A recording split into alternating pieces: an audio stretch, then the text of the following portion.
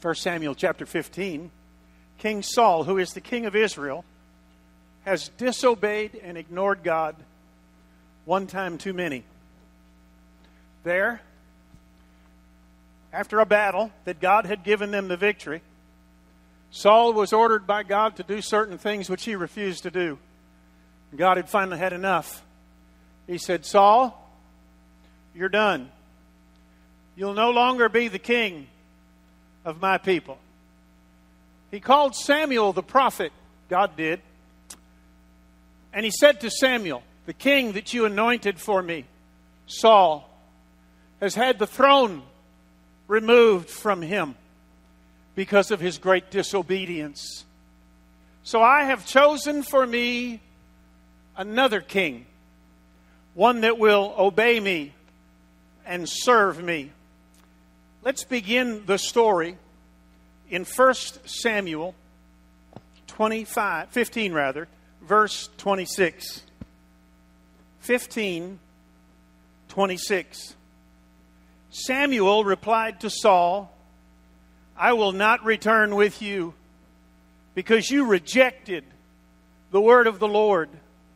The Lord has rejected you from being king over Israel."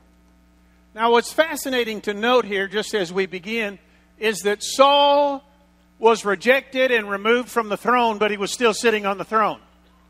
Sometimes your sin has consequence that you're not aware of. Sometimes it takes a little while for it to ferment. Now, God was about to replace Saul with a man of his choosing. However, Saul was still sitting on the throne thinking he was king. But in the eyes of God, no. Look at what he says in verse 28. He says to the prophet, Samuel said to him, "The Lord has torn the kingship of Israel away from you today and has given it to your neighbor who is better than you." Maybe not a better king necessarily, but a better person. Someone who is better in tune with my will. A man after God's own heart. And then we find Samuel the prophet weeping because he loved Saul. He anointed Saul, appointed him king over Israel, and had great hopes for Saul. And Saul was a miserable failure. And now Samuel is weeping. Saw great promise in the man. Saw great potential. But Saul got involved with himself and disobeyed God. Yeah, Samuel wanted him to succeed. Wanted him to be the great king. But Saul could not obey God. And finally, God had gotten enough of watching Samuel mourn him. And God, in the Morrison translation, says, "Get over it. How long are you going to weep for this failed king? He disobeyed me. He disobeyed my word." And God says to Samuel, "Snap out of it. We have things to do. We have a country to run and a God to exalt. And the Lord will not be without his glory. Saul would not give me glory. And I will not be without my glory." And so Samuel was given instructions by God alone. Just God and Samuel in the room. And God says to Samuel, "I want you to go to Bethlehem, and there, out of the house of Jesse, I have chosen Saul's successor." Now, here's the problem. Samuel lives in Ramah. In order to get to Bethlehem, he's got to go through Gibeah, and that's where Saul lives. God has a sense of humor. So I've got to leave Ramah, go through Gibeah, and go down to the house of Jesse in Bethlehem, the house of bread. Samuel, not being the smartest man in the world, like most preachers I know, said to God, I've got to go through Gibeah. What if Saul finds out what I'm up to? God said, Samuel, there's only 2 of us in the room, and I'm not telling. If Saul finds out, we all know how he did. Now go. And so Samuel finally accedes to the will of the Lord and says, okay, that's what we're going to do. In 16:1, the Lord said to Samuel, how long are you going to mourn for Saul, since I have rejected him as king over Israel? Fill your horn with oil and go, the anointing oil. I am sending you to Jesse of Bethlehem because I have selected a king from his sons. And Samuel asked, how can I go? Saul will hear about it and kill me. Oh, God. Every time you and I think of a problem,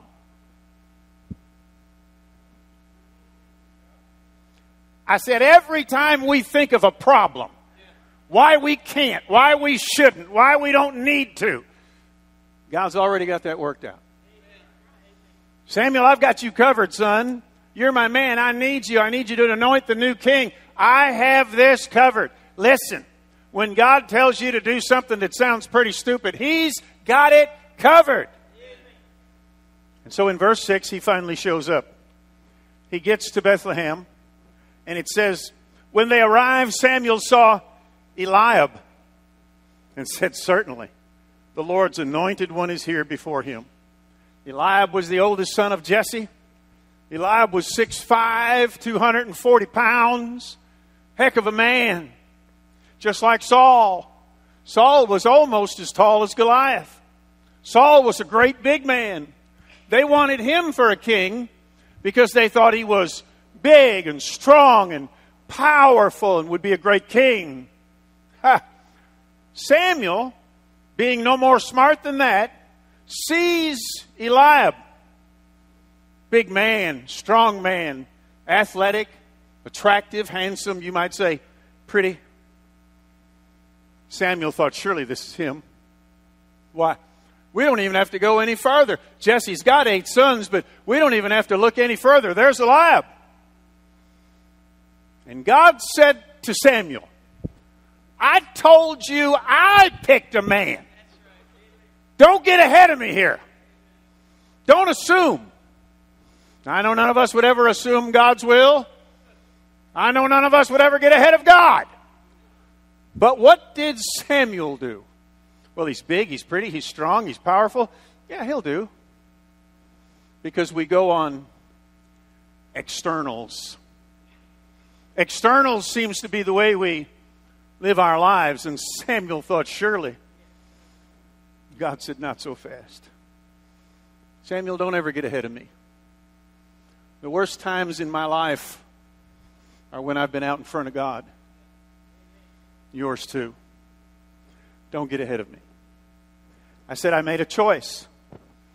Now let's find out what that choice is. So he tells Jesse, I'm here to anoint a king from your family. Jesse's confused and probably thinking, I've already got a king.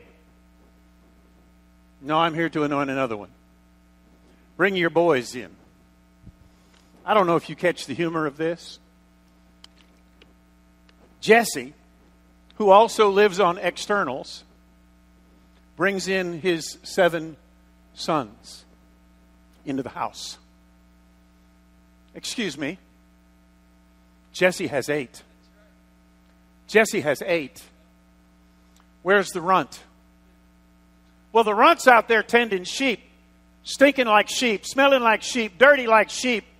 He doesn't have anything important to do. He's not trusted to do anything more than sit out there in the pasture and tend the sheep. He was not even invited to the party. And so one by one they went down the line. No, not him. No, not him. No, not him. No, finally Samuel said, now wait a minute. God has sent me to anoint the king from your sons, and God has not spoken to me about any of these boys. Don't you have any more sons? The runt. We have a runt Bring him in. Dirty. Smelling. Verse 11 says, David was not even invited to the party. And as soon as the weakling, runt of a boy, dirty, stinking like sheep, walked in the room, God spoke to Samuel and said, there's your king. Now wait a minute, the king we have is 7'7". The oldest son is 6'5". You want the runt? But you see, our God does not work on externals. The Philistines, wanting to fight Israel, had a one-trick pony, and his name was Goliath. Their one-trick pony. They didn't want to fight. The army of Philistia didn't want to fight the army of Israel any more than Israel wanted to fight them. Goliath was the only one who wanted to pick a fight. One-trick pony. Israel didn't trust God. Philistia didn't trust themselves. So what happens is that for 40 days, don't miss the significance of that. For 40 days, twice a day, Goliath would come out and insult the armies and the God of Israel. Don't you have a man among you? Well, we have a king who's 7'7", but he's a coward. We have some boys here that are big, strapping, 6'5", 240, but they're cowards. For 40 days, Goliath came out twice a day and insulted them.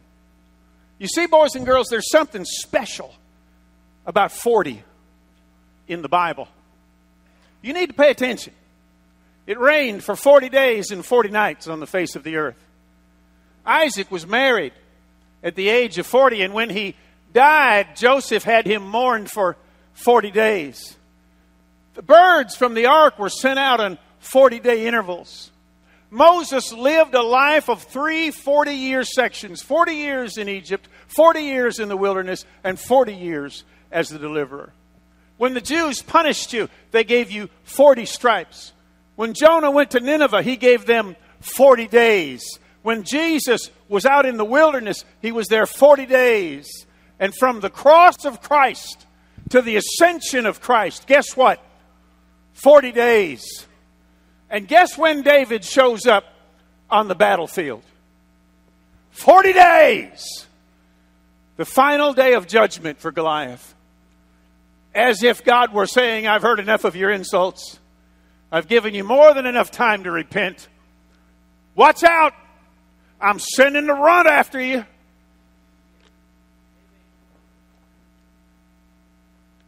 You ought to look into that. Judgment day for Goliath. God's not afraid of big Goliath. God doesn't need Saul the tall. God doesn't need bears to go kill this man. The runt will do. Little David, he'll do just fine. You see, everybody centers on externals. Well, if God's going to do a big thing, God needs a big man.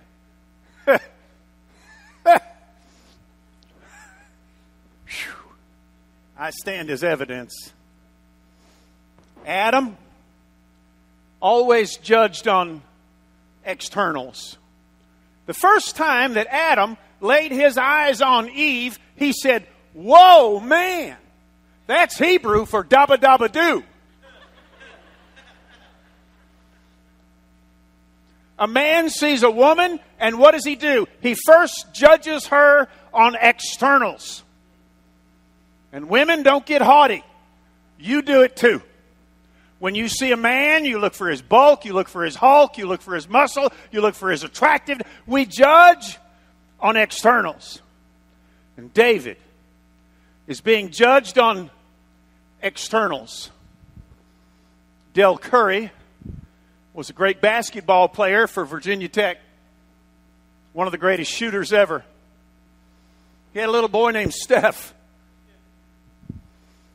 Steph, when Del moved to Charlotte, obviously went with his family. And Del was playing for the Charlotte Hornets. And Steph was going to a Christian high school in Charlotte. And even then, he was a great basketball player. But nobody was interested in Steph. Steph didn't have it. Steph was 6'2", 160 pounds. He was a runt. The coaches didn't want him. The scouts didn't want him.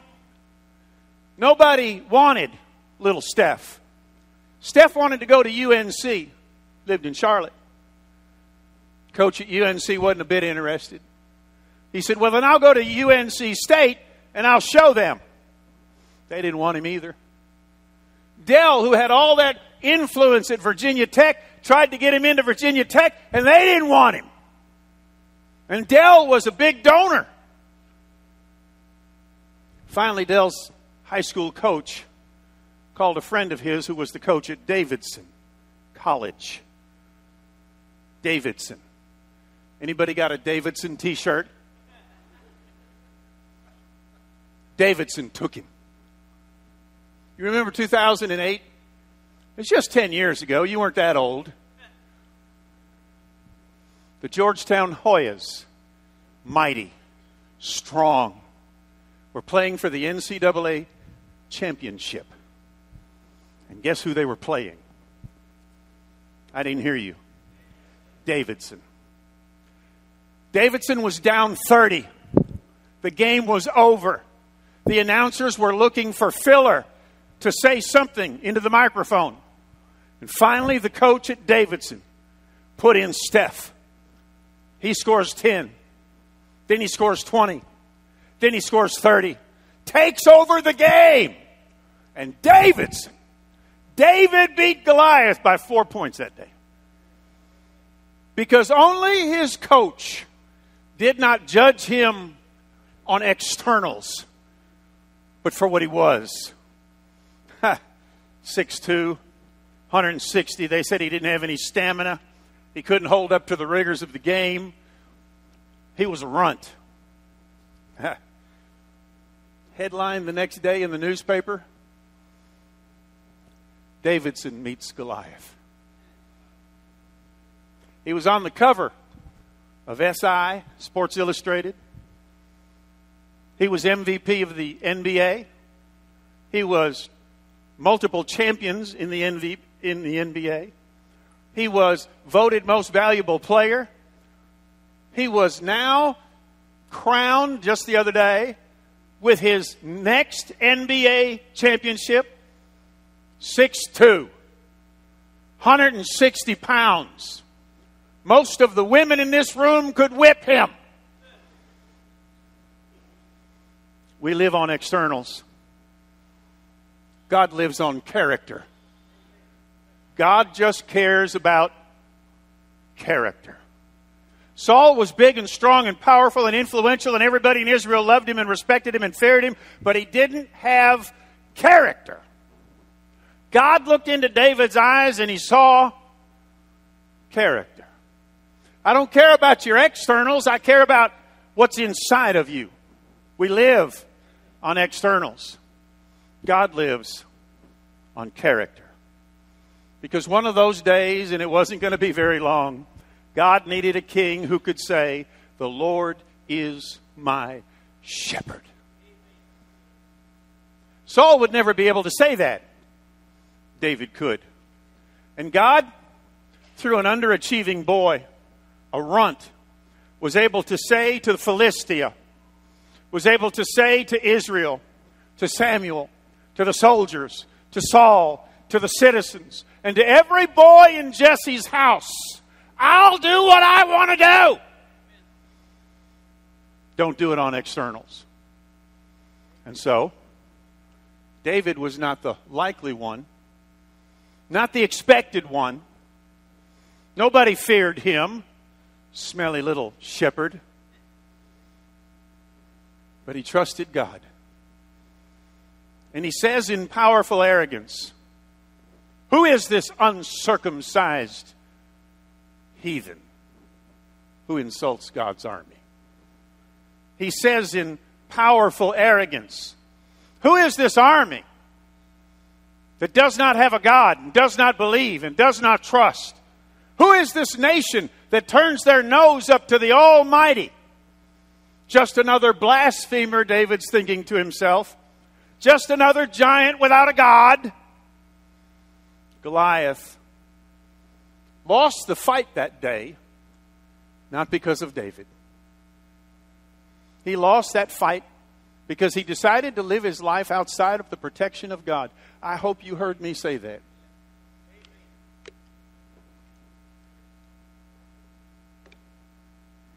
He insulted God for 40 days and 40 nights. David didn't kill that lion. The Spirit of God within him did. He didn't kill that bear. God's Spirit did. He didn't kill that giant. God's Spirit did. And I think that what we see here today more than anything else is the danger of ignoring God. You may not be a king, but you think your pants are pretty big. Sometimes you just think, I can do that. I can handle that. It's all right. Living on externals, trusting in the flesh. God doesn't need anybody. God doesn't need me. God doesn't need you. Thank God He chooses to use us. Thank God He saw to put His hand on a stinky, sheep-smelling runt like me. Thank God He just decides that He wants to bring glory to Himself by doing the most unusual, strange, unexpected thing in the world. So He chose the unlikely. I suppose we could stop and talk a while, couldn't we? About God choosing the unlikely? Hello? Anybody want to raise your hand? God chooses the unlikely. God chooses the unexpected. God chooses things that nobody would ever know. It's always amazed me in church life how God will raise up somebody I would have never picked. Because God does what God wants to do. There's the difference between the outward appearance and the inner strength.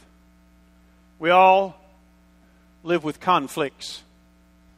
We have conflicts in our marriages, conflicts in schools, conflicts with our children, conflicts with our job, trials dark on every hand, and I cannot understand all the ways that He would lead me through the blessed promised land.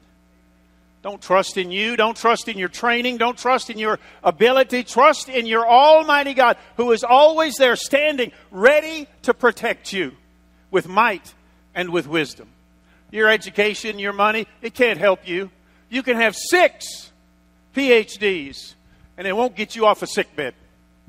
Won't get you off a deathbed. Won't get you out of poverty. Won't get you out of starvation. Who's going to do that for you? Nobody but God.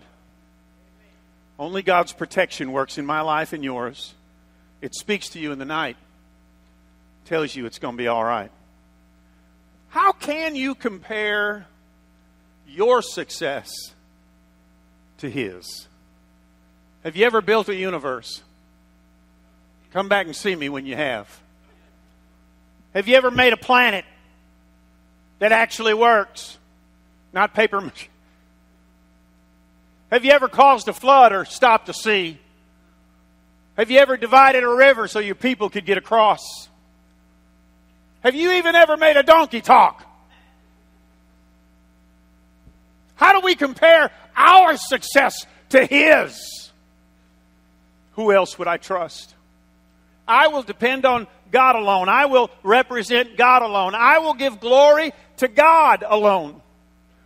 Where are the blasphemers? Where is the giant of the world? Where are the doubters? They've all returned to the dust. So David says, you come in might and power. But I come in the name of El Shaddai. I come in the name of El Elyon and El Roy and El Nissi. I come in the name of the King of Kings and the Lord of Lords, the Rock of Ages. Because our God looks past externals.